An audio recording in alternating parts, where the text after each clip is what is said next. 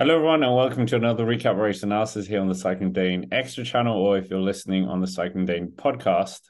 And today was a time trial, the first one of the Tour de France. And I mean, yeah, what a day. Ewan, what happened? Well, the first and only time trial of this year's Tour de France. It was a hilly course from Passy de Combloux, which involved two climbs, the Côte de la Cascade de Coeur, the beginning climb, then the more serious Côte de Domancy towards the end of the stage. To begin with, the early benchmark was Remy Cavagna. That was beaten by pre-stage favourite Wout van Aert. Later on, it was all about the GC guys, Pogacar and Vingegaard. Over the first check of the day, to begin with, it looked like Pogacar was in firm control of the stage as Pogacar gained 20-30 seconds over Wout van Aert at that first check, but soon after we saw that Vingegaard was on a flying day with 19-second advantage over Tadej Pogacar. Then following on from that, the gap just kept opening up. On the final climb of the day, Pogacar opted for a bike change. Maybe he'll regret that choice later on, but Vingegaard evidently was on a flying stage, climbing up on his time trial bike, up the 9% climb, extending his gap to 1 minute at the top of the Côte de Domancy climb. From there until the finish, there was a sort of plateau section, then 6% for 2 kilometers. At that point, Vingegaard extended his gap. Pogacar actually was about to catch his 2 minute man in Carlos Rodriguez, who now sits in fourth place in GC, took the quickest time, but that wasn't for long.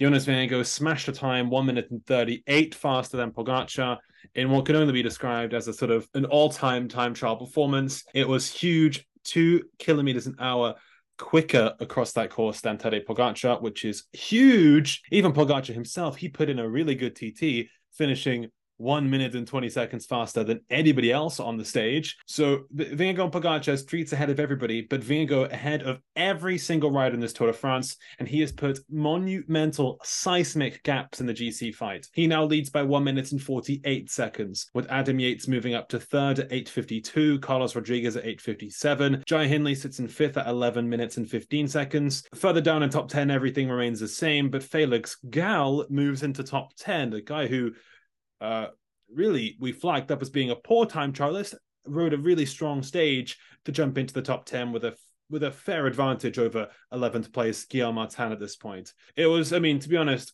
quite the stage for the ages. It's probably the new version of Planche de Belfi.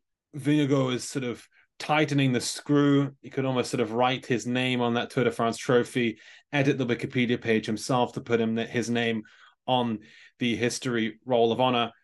This is a fantastic performance, and dare I say, the Tour de France has been won.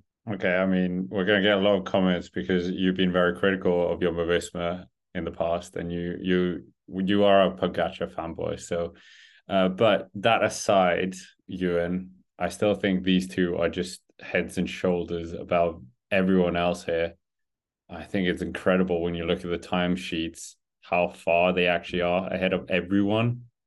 It's just incredible. And I mean, I don't think it's over yet. I think there's still a lot of riding. A lot of things can still happen on the road. Col de la Loz, what impact is that going to be? We haven't really had a time trial before a mountain stage like this in the third week for a long time. Not for these two anyway. What does UAE do now? We know Jumbo-Visma, they're definitely going to ride very defensively, and we'll see how much their team, how they can live up to that, given that crash we had the other day. But yeah, what do UAE team Emirates do now? They do have a good position of Yates and Tadej Pogacar on the podium, so that will still be a huge achievement. But what do they actually do? It looks like UAE now are in a good position to have two riders on the podium. Do they get to very defensive about third place with Adam Yates? Because having two riders on the final podium of the Tour de France would still be a milestone for that squad. Adam Yates has never finished on a Grand Tour podium. It's still a huge deal for him. Do they start protecting him against Rodriguez? How's that going to work out tomorrow at Col de la Loz? Because they might need him if they're really investing in Pogacar. 1 minute and 48 is going to be huge to overturn. Last year it was about 2.5 minutes for most of the Tour de France until Otakam really in that final week. 1 minute and 48, given that Jonas was so good today. We have been critical. I mean, of course we've been critical. We want to see the action. We want to see Jonas taking as many seconds as possible up until this point. He was very defensive up until this point. Now we have the sort of the hindsight, the rationale that he was definitely feeling like he was up, he was strong and he had more left in his legs. And this TT, he let that all do the talking on this TT. It's not like Pogacar rode a poor time trial. Pogacar was second place, still well over a minute ahead of everybody else, including Wout van Aert and the other GC favorites. Vingegaard just looked incredible today, and I think tomorrow at Cordon he will gain more time. At the top of that kind of climb, it's down to legs. We've seen it before. Pogacar cracked in 2020. I know it's a very different Pogacar we have now, but I wouldn't be surprised if Jonas now runs away with it and we get a sort of 3-minute buffer by the time we get to Paris. It feels very futile to say that, but Vingegaard, just that performance today was seismic.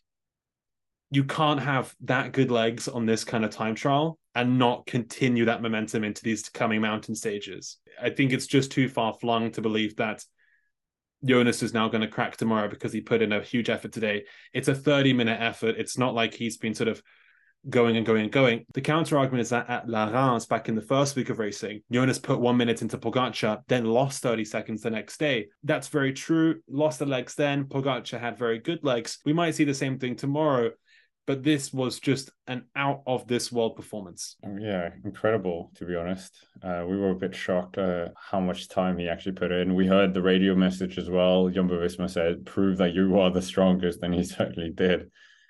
But yeah, well, we'll have to see how their team does in terms of managing this with UAE. But, well, briefly, let's just turn our focus to the polka dot jersey, Ewan. Tadej Ciccone managed to get the quickest time up that climb. I think that's quite impressive. Did he?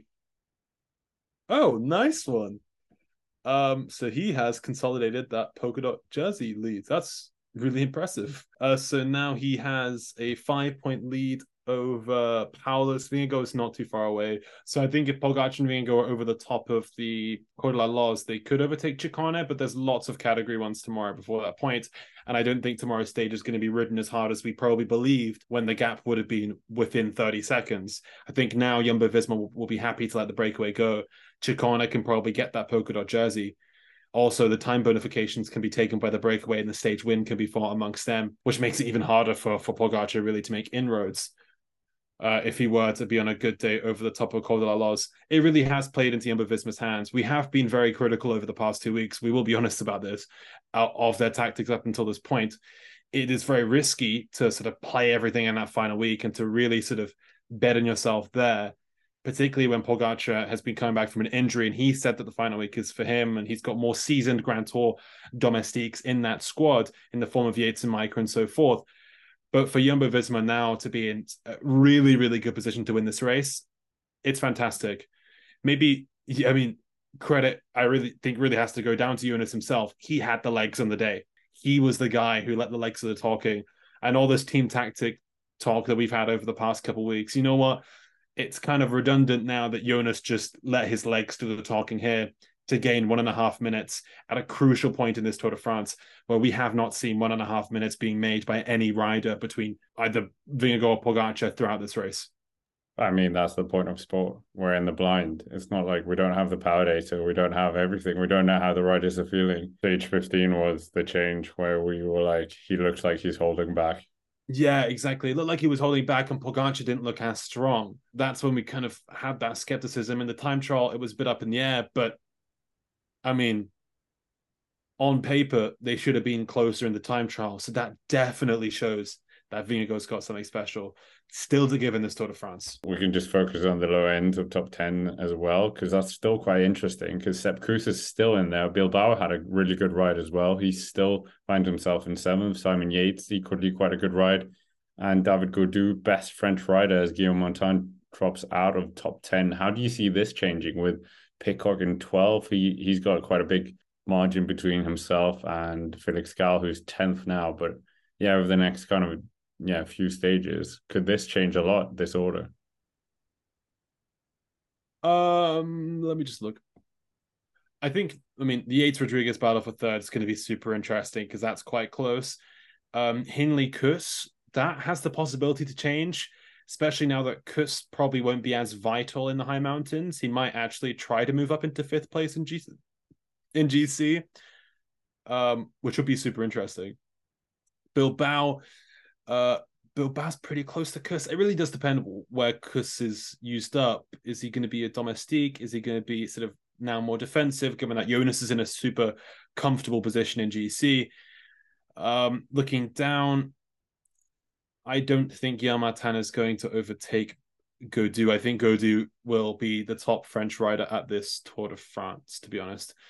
And Gal is climbing super strong, so I think Gal could hold on to his 10th place.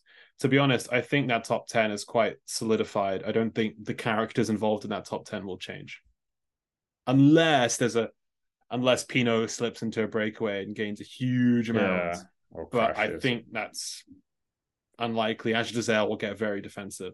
But anyways, that's it for a recap race analysis here of stage 16, the only time trial of this year's edition. What a time trial it was. But of course, make sure to comment down below, hit the like button, and subscribe to the channel here on the Cycling Dane Extra channel, and give us a like or stars or whatever you do on Spotify. But as always, thank you for watching, and we will see you tomorrow.